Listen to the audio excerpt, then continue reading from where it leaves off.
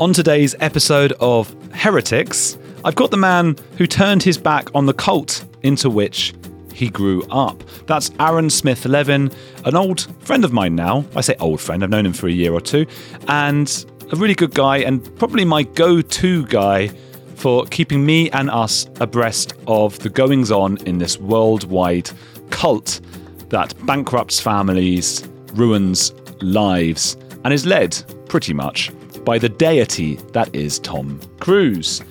Today, we talk about a shock appeal from Danny Masterson, the actor from that 70s show, who has gone to prison probably for the rest of his life for raping 3 women in Scientology. I think actually he was only found guilty in 2 of those cases of the 3. I'm not entirely sure, but there were 3 charges at least. We'll talk a little bit about Ashton Kutcher, and we'll get on to Tom Cruise's Scientology jet and some of the news around Tom Cruise and Scientology, the latest stuff that's going on. I like being able to sort of mix things up a little bit and have these kinds of conversations. I hope you guys do too. Please follow Aaron Smith Levin. His YouTube channel is Growing Up in Scientology, and he's a really good guy. Lots of big episodes coming up. But now you're hearing from a heretic. It's Aaron Smith Levin.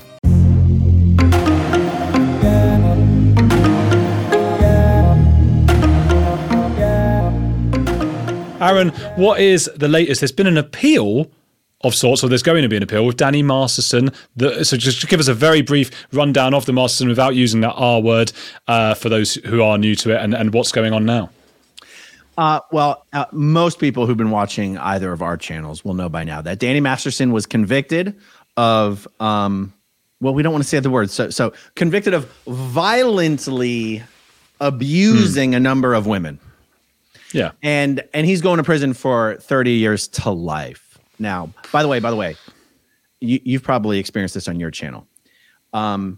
Every expert, all experts on various subjects will contradict each other. Okay, so I've had experts contact me and say, Danny Masterson in the state of California will, without question, be eligible for parole after 20 years because of his advanced age that he'll be at that time. And the people that give me that feedback are like experts on the subject. And then I have other experts who contact me and say, in no way, shape, or form does that apply to violent offenders. So anyway, Danny's either going 20 to life, 30 to life, one or the other, doesn't matter.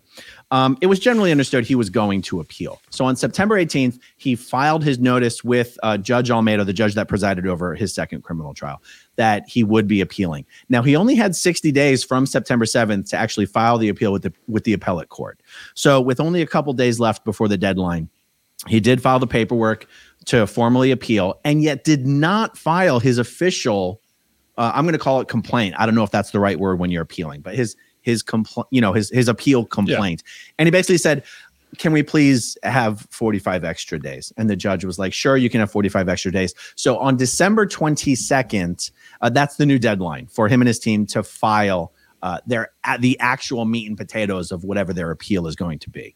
Now, one of the interesting things is that when you're appealing, the best legal minds have informed me, you never, ever, ever want to use the same legal team for your appeal as you did for your original trial. Right. And as of right now, Philip Cohen is still the attorney of record for his appeal, which, and one of the reasons that's weird is because at the sentencing, he did have 2 high-profile appellate specialist attorneys at the table with him. And Sean Hawley, in the press that she did after the sentencing, mentioned this high-caliber, appeals team. And yet none of those lawyers are attorney of record for Danny yet. I don't want to read too much into it, but a lot of what we do is speculation. Sure. And maybe Danny Masterson can't afford his appeals attorneys because Jeffrey Augustine reported on the Scientology Money Project blog that Masterson was just hit earlier this year with like $128,000 tax bill from the IRS for past due taxes. So anyway, a whole lot of stuff going on there. We won't know exactly what happens until December 22nd when we will see, is he really using the same defense attorneys? And if so, because, an appeal is different than a defense. It's not, a defense attorney specializes in defense, appellate attorney specializes in appeals. It would be weird. Now, if he's using the same team, then he can't really complain that the reason he's appealing is because his team gave him improper representation. But there is one possibility. In the first trial and the second trial, during those trials, Danny's defense teams constantly complained about mistakes that were made by a previous attorney who represented Danny Masterson in the pre-trial hearing. And that attorney, I'm going to go totally blank on his name, but he's a super famous defense attorney. Is it Marty Singer? Let me Google Marty Singer and see what that dude looks like. Sure. While you're Googling, I'll just say it's an interesting thought, isn't it? Because we always assume that people we see in the news and in the media must be just super crazy rich. Like we always just have this idea they must just have endless buckets of money. This guy was in a very, very popular show. He wasn't the main character, I don't think, but I don't know how the money was split between them all. But he was in this hugely popular show. But Hollywood stars go through money crazy fast. And yeah, he was in one or two minor things after that. But really, yeah, I would be surprised if he, after all these months and months of some of the top lawyers in the world, I'd be surprised if he had that much left. Yeah. Okay, I looked at Marty Singer. It's not the lawyer I was thinking of. But Danny Masterson, in his pre-trial hearing, had a very high-profile lawyer make some very serious mistakes by introducing a Scientology book, the Scientology ethics book. By introducing that book as evidence in the case, he opened up an incredibly difficult can of worms that I think one could make a pretty good argument that mistake, introducing the Scientology ethics book as evidence, that mistake opened the door to the prosecutors being able to introduce a lot more Scientology evidence into the case than they would have otherwise been able to introduce. So I'm thinking there's a chance that they are going to argue that their appeal is going to be based on the original defense team's mistakes in the pretrial hearing and not mistakes in the defense team for the second trial. So we'll see. We'll know by December 22nd, and I'm really looking forward to seeing what gets filed. Wow. This is really interesting because obviously neither of us are lawyers. I learn a lot of my law from you, and you presumably learn it from some other people. But this is an interesting thing. So if a lawyer seems to make a mistake, they make a bad call. I'm thinking of sports. They make a bad play. They do the wrong thing. But inadvertently make things more difficult for the suspect, the defendant, then you get to have a rego, like even though, so the lawyer's messed up and accidentally given away evidence by talking about Scientology that has helped to convict Danny Masterson. And so now they go in and go, oh, okay, you don't have to go to prison for what we know you did because your lawyer wasn't good. The lawyer you spent loads of money on and you chose made a bit of a mistake. That's right. By the way, the live chat is telling me it's Thomas Mesereau who is the lawyer that made that mistake. Now, and Google Thomas Mesereau because he's an interesting looking character. What's amazing is that Thomas Mesereau, the mistake that he made, it honestly wasn't even his mistake. One of Scientology's own attorneys, Vicky Podboreski, was sitting in the first row, not at the attorney's tables, but in the first row where the audience sits, right? Vicky Podboreski works directly for David Miscavige. Okay. Vicky Podboreski called Thomas Mesereau. This was in the pre-trial hearing. That's important that it was in the pre-trial hearing and not in the first trial. If it was in the first trial, it wouldn't have mattered because the second trial is a redo. But because it was in the pre-trial hearing, those mistakes were able to carry over into the second trial. So Vicky Podboreski calls over Thomas Mesereau, basically gives him some advice, hands him the ethics book. Vicky Podboreski was almost without question in live communication against the court's rules with David Miscavige. Okay. Okay. She hands Thomas Mesereau the ethics book, and you can see him hesitate. And he goes, "Are you sure?" And she goes, "Yes." And then he hands the ethics book to the witness who was on the stand at that point and asks her, "Look through this book and see if you can find X, Y, and Z." Okay. Well, when it was the prosecutor's turn to redirect examine the next day, the prosecutor went over to the Danny's defense team and said, do you still have that ethics book on you? Could I borrow that from you? and then proceeded to have the witness find the thing in the ethics book that she had not been able to find the previous day. Anyway, it was absolutely amazing. Now, someone could go, oh, so it wasn't even Mesereau's mistake. It was Vicky Podbresky's mistake. It was David Miscavige's mistake. And you go, well, no, Thomas Mesereau was the attorney who should not have asked a question he didn't know the answer to, who should not have introduced this thing into the body of evidence without knowing what the heck was in there and what can of worms that was going to open. So, I mean, in some respects, I'm saying it wasn't Thomas Mesereau's mistake, but in legal respects, it very much was his mistake. Is Vicky Podbresky, just a side note here, is that who came into David Miscavige's life just before Shelley went missing? Oh, no. Are you thinking of Larice, his communicator? Maybe. No, Vicky Podbresky is not a Scientologist. She's just an attorney who represents RTC and David Miscavige and the Church of Scientology. Got it. Okay. Yeah, I was having flashbacks. I think it was Claire Headley who was telling me that, all of the where's Shelley Miscavige, all this kind of stuff, the wife of David Miscavige, the leader of Scientology, that there was allegations or belief that there might have been an affair going on with this receptionist or something just before Shelley went missing. With Lou. Now, they call her Lou, but her name is Larice. That's right. Yes. That's right. And Lou, so in Scientology, there's different titles. Like her position is she's David Miscavige's communicator. A communicator is like an assistant, a deputy, a secretary. Miscavige has a whole bunch of people in his entourage, and one of those people is called a communicator. So Lou is his communicator. Shelley was his assistant. And even today, Lou still holds the position of David Miscavige's communicator. And Shelley's off, digging ditches at another secretive base or something. I mean, that's just completely crazy. I mean, I'll get back onto Masterson in a second, but I know you've told me before, but she is somewhere Western America, isn't she, we think? I think if you look up Twin Peaks, California, I think that's the actual name of the city. The base is referred to as a couple different things, whether it's Rim Forest or Rim of the World or Crest Line or whatever. I forget. But it's a very secretive Scientology base. Most of Scientology's senior-most managers don't even know about the existence or the location of that base.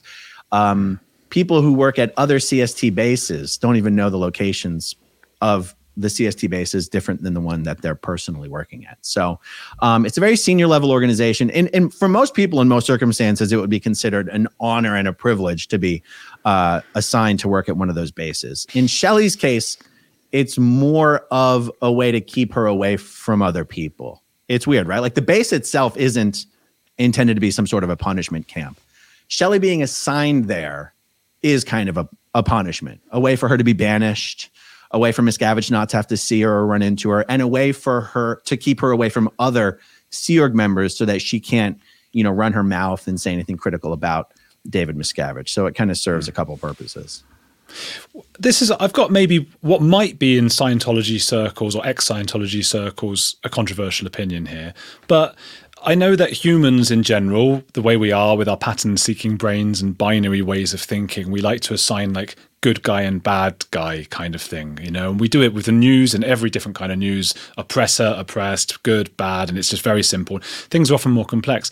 And the Where is Shelley thing, obviously that was started by Leah Remini, who was worried about where her friend is and all of these things. And then she's, in my opinion, from what I've heard, she's sort of become this beacon of like, we need to save this person.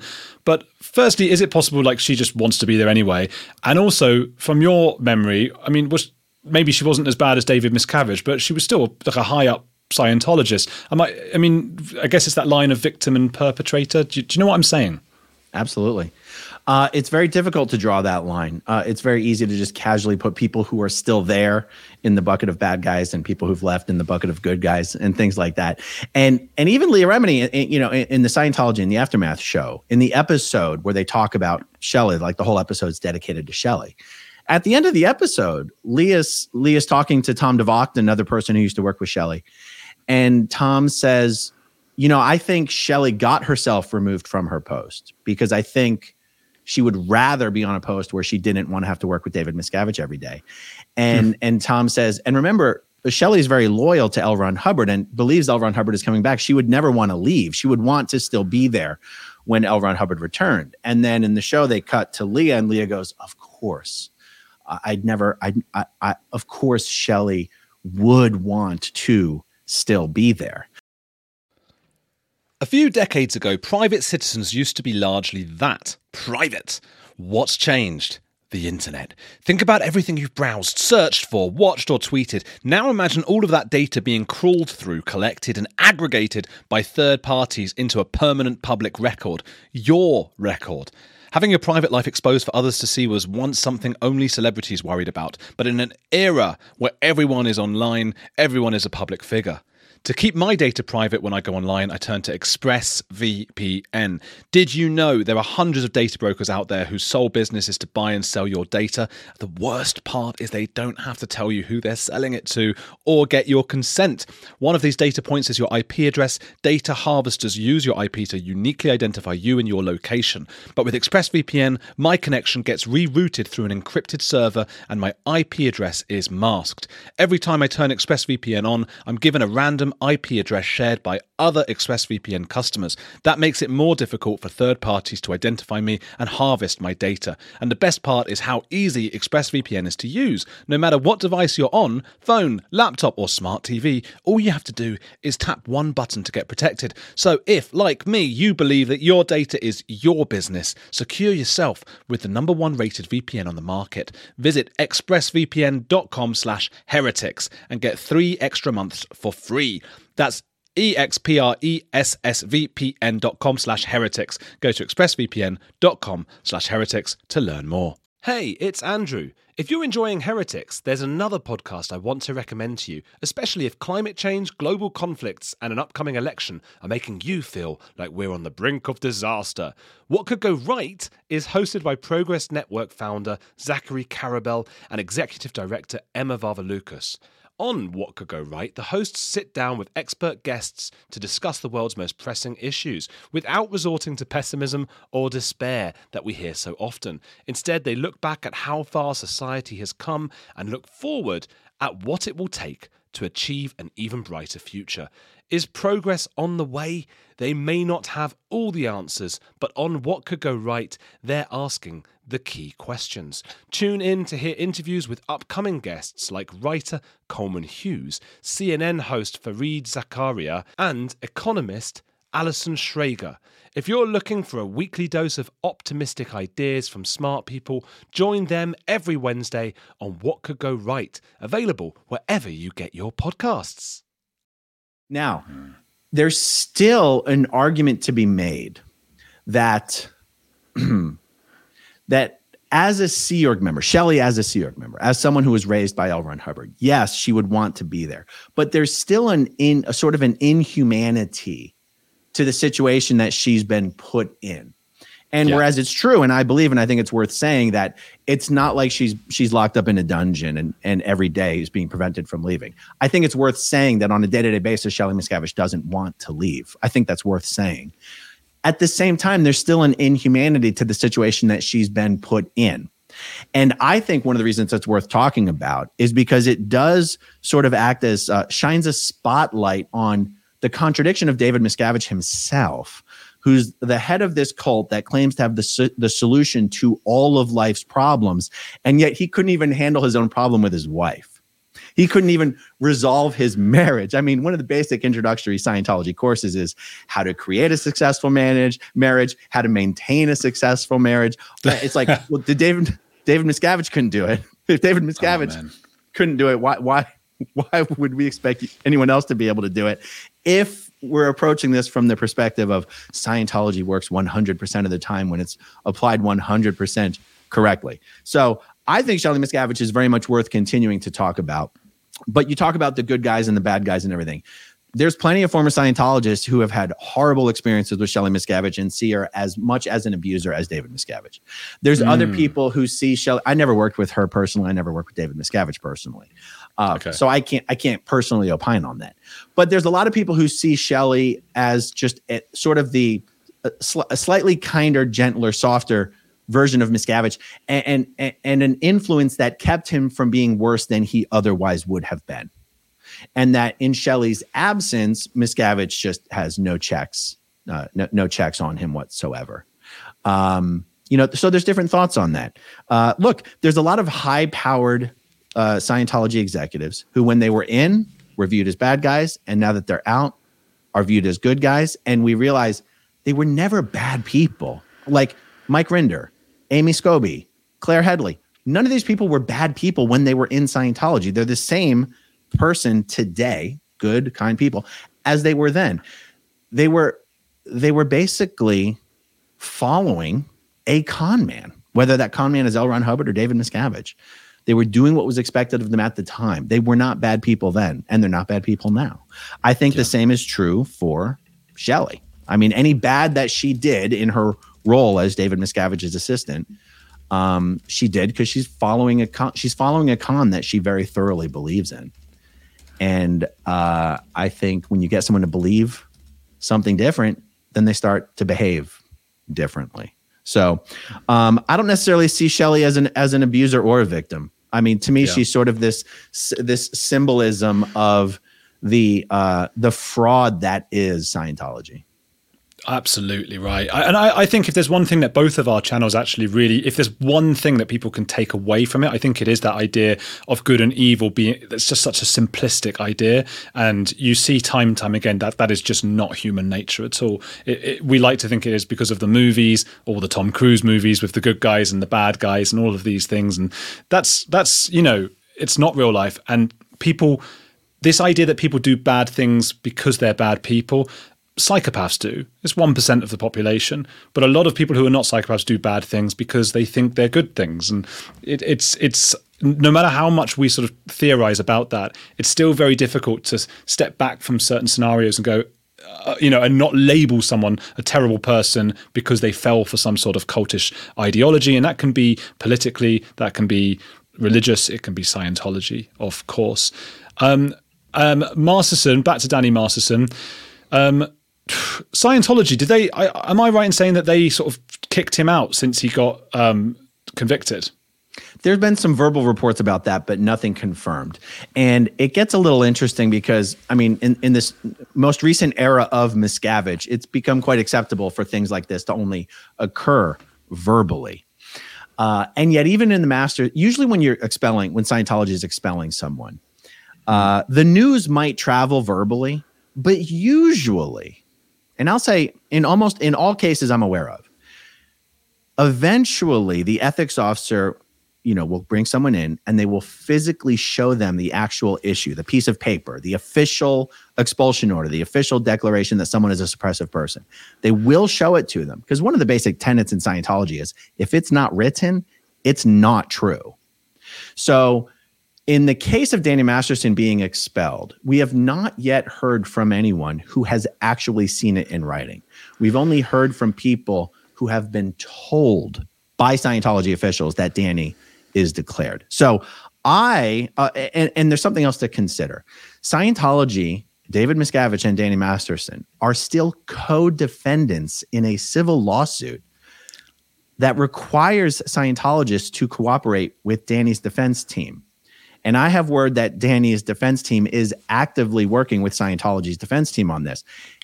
It would not make sense for them to declare Danny at this point. But whether something is true or false doesn't really hinge on whether it makes sense. Miscavige pretty much does whatever the hell he wants. And he could put it in writing and not show anybody. He could not put it in writing and tell everybody. You never really know. There's no confirmation that Danny's been expelled. As of right now, I'm still operating on the basis that he hasn't officially been expelled, and it's just a rumor. Certain Scientologists are being told to keep the temperature down a little bit, because you got a lot of Scientologists who've had to disconnect from their family members, their parents, their children, their siblings for relatively minor offenses. And here you have Danny convicted of the horrible violent crimes he's been convicted of, and he's not expelled. So, Scientologists are going to start wondering what is going on if Danny continues to not be expelled. And yet if they expel Danny, they kind of throw a wrench in the entire civil suit that Scientology is fighting. So it's hard to know what the precise truth is, but those are all my thoughts on it. Yeah, it's really complicated. There's a whole sort of Cold War going on between Scientology and Danny Masterson and who goes first, and they don't want to throw him under the bus in case he then doesn't help them. It's weird, right. But it's funny that you say, with what he's done to those Scientology women, it would be mad if he's not kicked out. But they knew about that for the last 20 years, Scientology, and almost encouraged it and said to those women, you pulled it in. So in a sense, I suppose he hasn't done anything wrong by Scientology doctrine. No, I wouldn't say they encouraged it. I would say they enable, because it is true that victims in Scientology are pushed to examine in their own auditing sessions what they did, not only in their own auditing sessions, but in their own ethics handlings, what they did to pull it in. But Scientology looks at it from both sides. Like, everyone is responsible for everything that's ever happened to them and by them. And so if I'm a Scientologist and I attack you, and when they're dealing with me, they're going to want me to look at how I'm responsible for it. But when they're dealing with you, they're going to want to get you to look at how you were responsible for it. So it's not one to the exclusion of the other. So that's the only reason I would stop short of saying they encouraged it. What Scientology does do is enable further abuse. By pretending like they have the ability to fix whatever is wrong with someone that causes them to do that. They don't have the ability to fix that, but they believe that they do.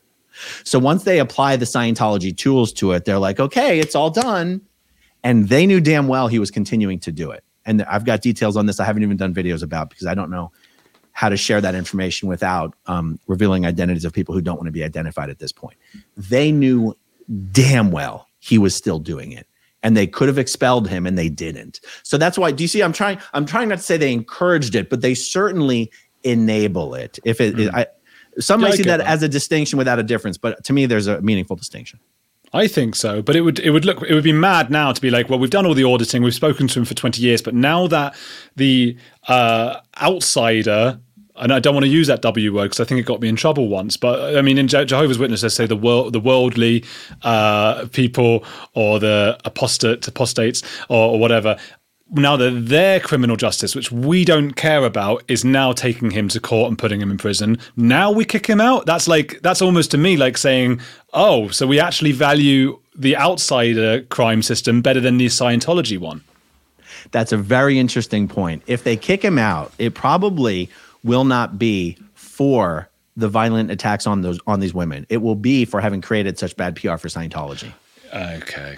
Yeah. And yet I'll tell you, I've received messages from under the radar Scientologists who are hearing what the whisper campaign is that the reason Leah Remini coordinated all these women to launch these attacks on Danny Masterson is because he must have been about to do something really powerful to expand and grow Scientology. And that's the Russell Brand defense. Oh my God. Yeah. The internal Scientology world is not admitting that Danny has done these things. They are still saying that this was just a strategy by Leah Remini to use Danny to attack Scientology. And so if they expel him, it's not going to be because he's done these things. It's going to be because of all the bad press he's created for Scientology. So Aaron, have you got like all these spies in Scientology who are sort of wanting to leave but haven't properly yet? Is that what you're saying? Oh, there's so many. Wow. We call them under the radar Scientologists. I was an under the radar Scientologist for like over 5 years myself before I was officially declared as a suppressive person.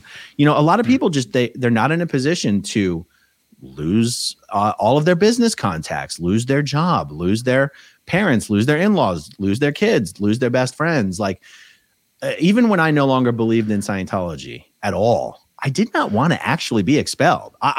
If someone had asked me back then what was my ideal situation, I'd be like, I'll just continue to be a spy forever. I'll keep feeding information to, Mike Rinder, and back then it was Marty Rathbun. I never wanted to turn my entire life upside down, So I appreciate why people choose to stay under the radar for as long as possible, and those people end up, essentially being spies.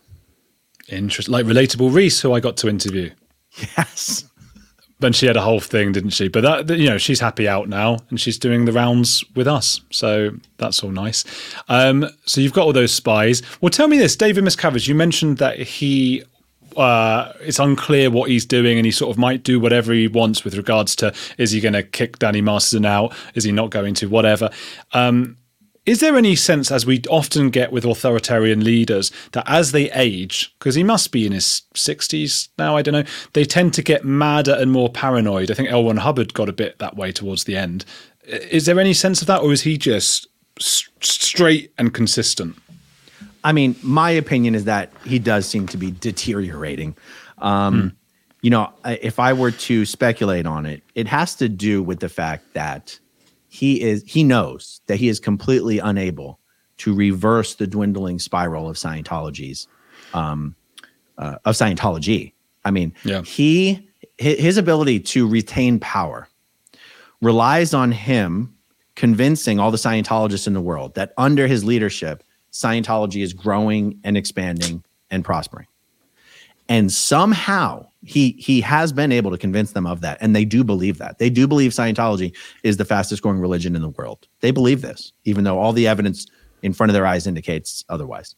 L. Ron Hubbard himself says only statistics prove the value of the success, the competence of a manager. So if Scientology were shrinking under Miscavige's leadership, even Scientologists would not be able to justify continuing to follow him.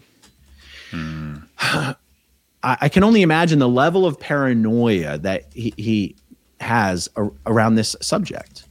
There's less than 30,000 Scientologists in the entire world. There's less Scientologists today than there was 10 years ago, 20 years ago, 50 years ago. And so to me, if he has this deteriorating mental state, it's because it would come down to this factor of how long can he keep conning all of them? They say you can't fool all of them all of the time.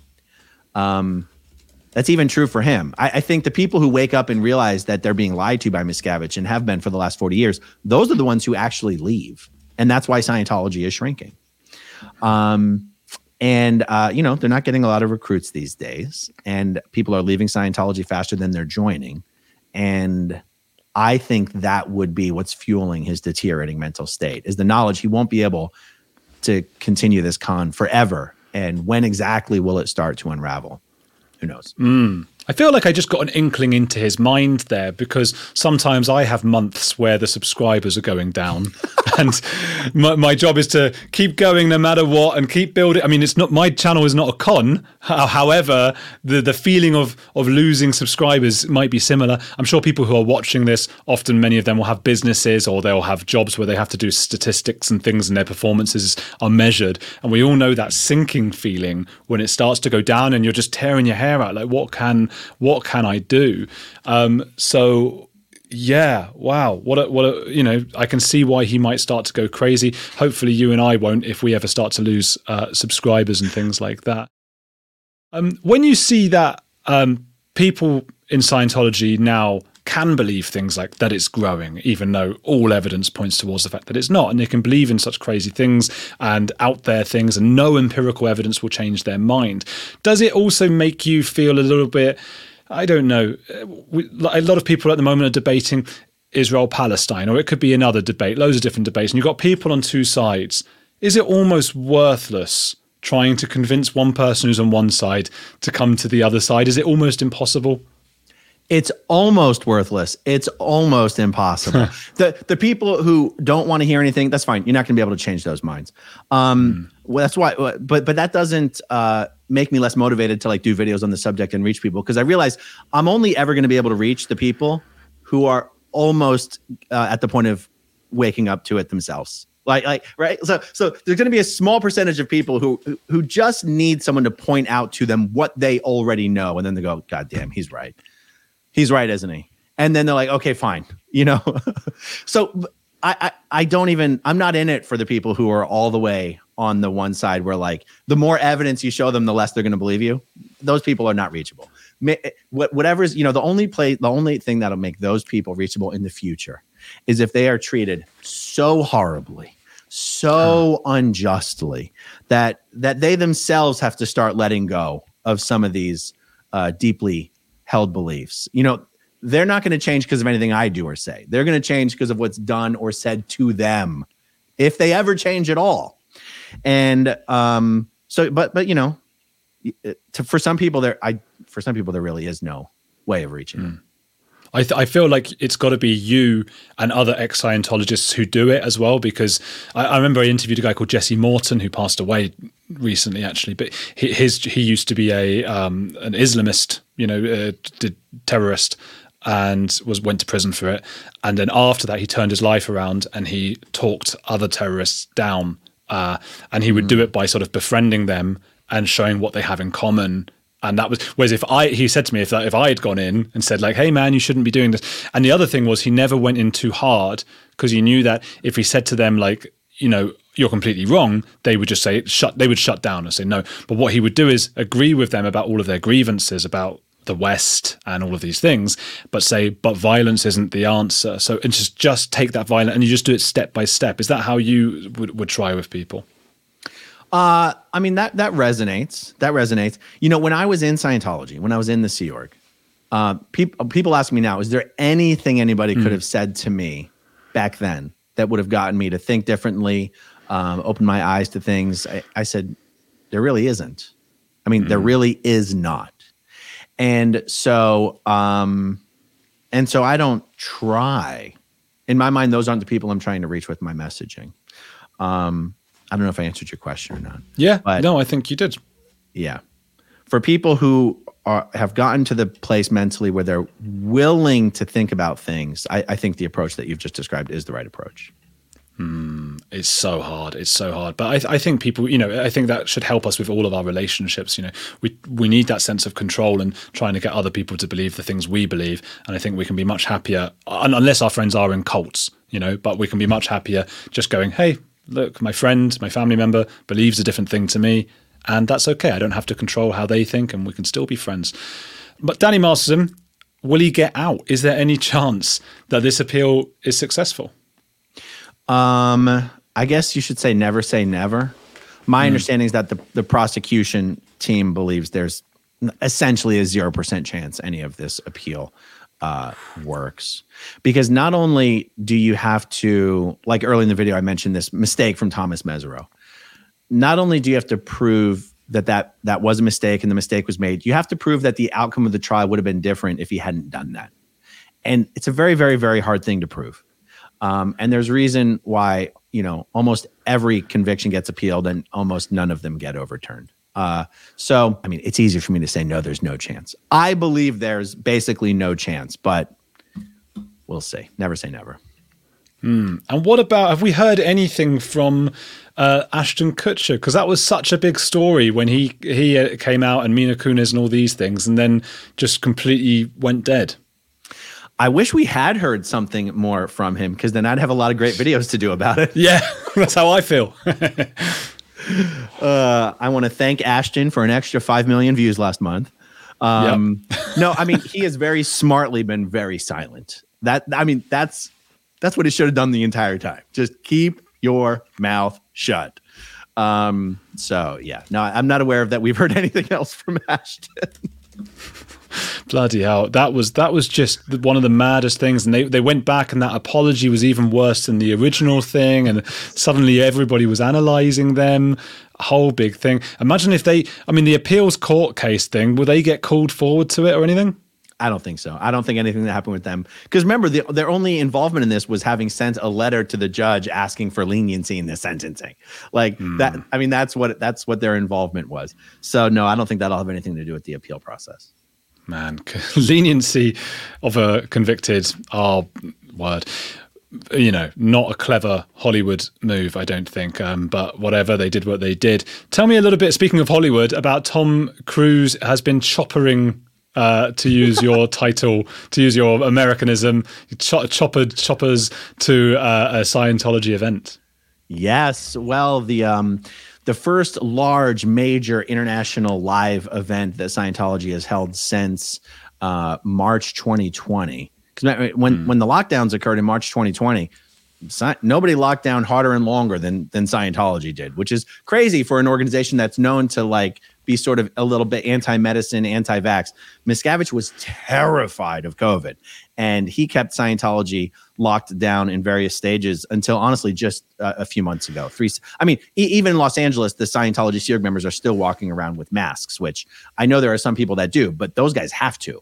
Anyway. So since March 2020, Miscavige stopped doing large major international events, which is we're a huge component of how to keep the Scientologists in line and keep them believing and keep the expansion news flowing. Anyway, I'm being long-winded about this. Nice. Just this week in St. Hill, England, was the first. Miscavige basically reopened Scientology events for business, and Tom Cruise was there. And I'm not aware whether he was given any specific awards or brought up on stage to address everybody. I don't think he did, but he was there and he was doing photo ops. And if you're a Scientologist, the coolest thing in the world is getting to meet Tom Cruise. I mean, you as Scientologists believe that Tom Cruise is one of the two biggest beings in this sector of the Galactic Federation. I mean, you've got Tommy Cruise and you've got David Miscavige. It doesn't get bigger than that. So tons of Scientologists have been posting photos with Tom from the event on their Instagram accounts and all that stuff. He did fly in a chopper. He attended in a black tie event in a tuxedo, looking a little rough. I'm not going to lie, looking a lot different than he did on his even Mission Impossible promo tour. Have you seen the photos? That's interesting.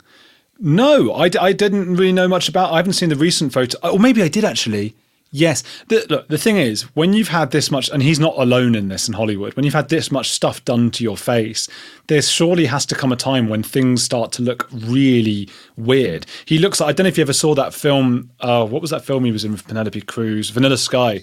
Mm-hmm. He wears a weird mask the most of the film because his face, he thinks his face has been he looks like he's wearing the mask now. That's what his face looks like. His face actually looks like the mask. It's this weird blubbery thing because so much stuff has happened to his face in his bid to look and remain eternally young and youthful. It doesn't look good. I saw that he was out with a woman, but I can't remember who that was now. Yeah. I mean, a lot of women have been posting photos from the event with Tom Cruise. I don't think he was there with a date. In fact, I posted a photo of him with a Scientologist woman, actually a former Sea Org member. And I said, Mission Impossible, finding a new girlfriend. But he wasn't. Oh, yeah, I saw that. That's what it was. That girl's married to another. That girl's an ex-Sea Org member. She's married to another ex-Sea Org member. So they're not on a date. Okay. But that's the thing. You've got the biggest movie star in the world cannot find a girlfriend. I mean. That is amazing. That is amazing. Oh, we have to talk about that more again for the 50th time. That story, I love that story because people always say to me, well, you got a YouTube channel. What's your channel about? And I go, I talk about various things. One of them is Scientology. And then obviously Tom Cruise is the next question. And they're like, tell me something. And I'm like, well, did you know that? And people don't know. Most people watching this and listening to this do know. But most people just out there in the world don't realize that pretty much the world's most eligible bachelor in the early 2000s couldn't find a girlfriend and had to be put with this woman, Nazanin Boniadi, and just the whole story from there gets madder and madder and madder. But interesting that he flew. Why was this the first thing they've done in years in England? Is it just they love England, or can they not do events like this in America anymore? There's only one event on the Scientology calendar that gets done in St. Hill, England, and that's the anniversary event of the International Association of Scientologists. So that live event always happens in St. Hill. Now, because the lockdowns occurred in March, and that event usually occurs in October. So that event was, held as normal in October 2019. Lockdowns occurred March 2020.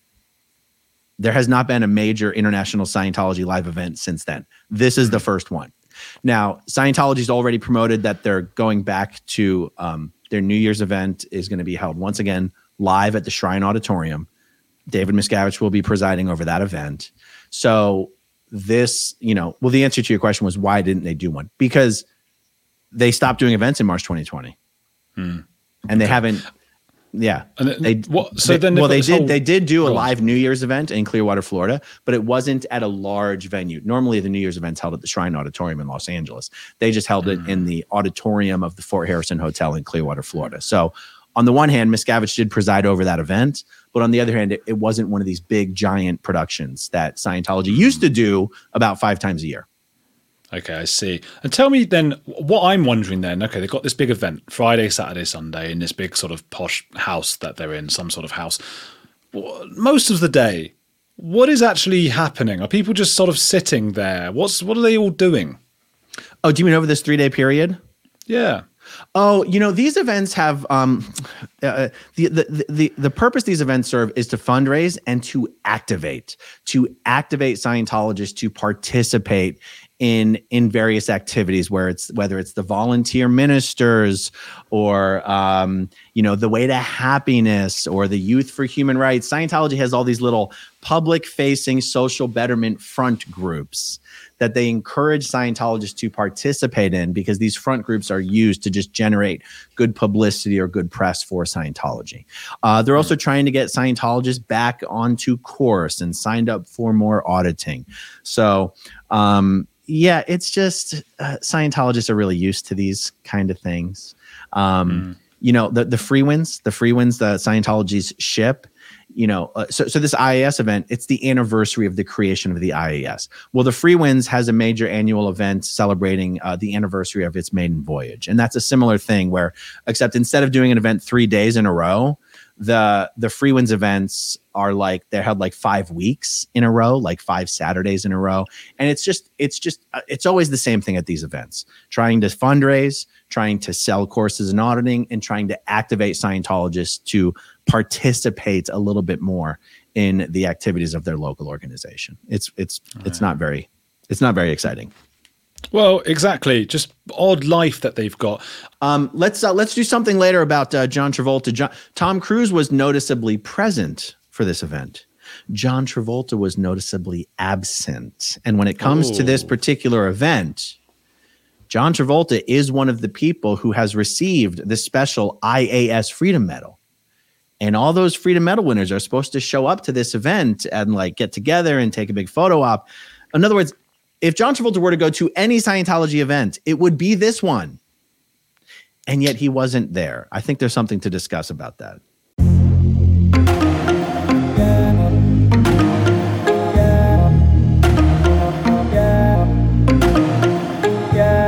Thank you, Aaron Smith-Levin. God, I've got a bit of a cold. You've probably noticed it in this intro, outro. The intro and the outro, that is.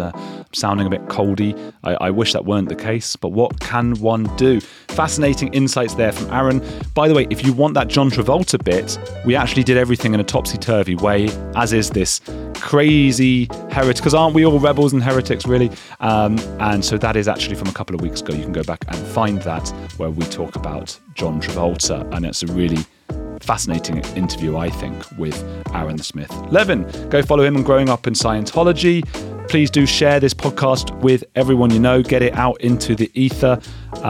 People need to know about heretics, right? I'll see you next time. Okay, round 2.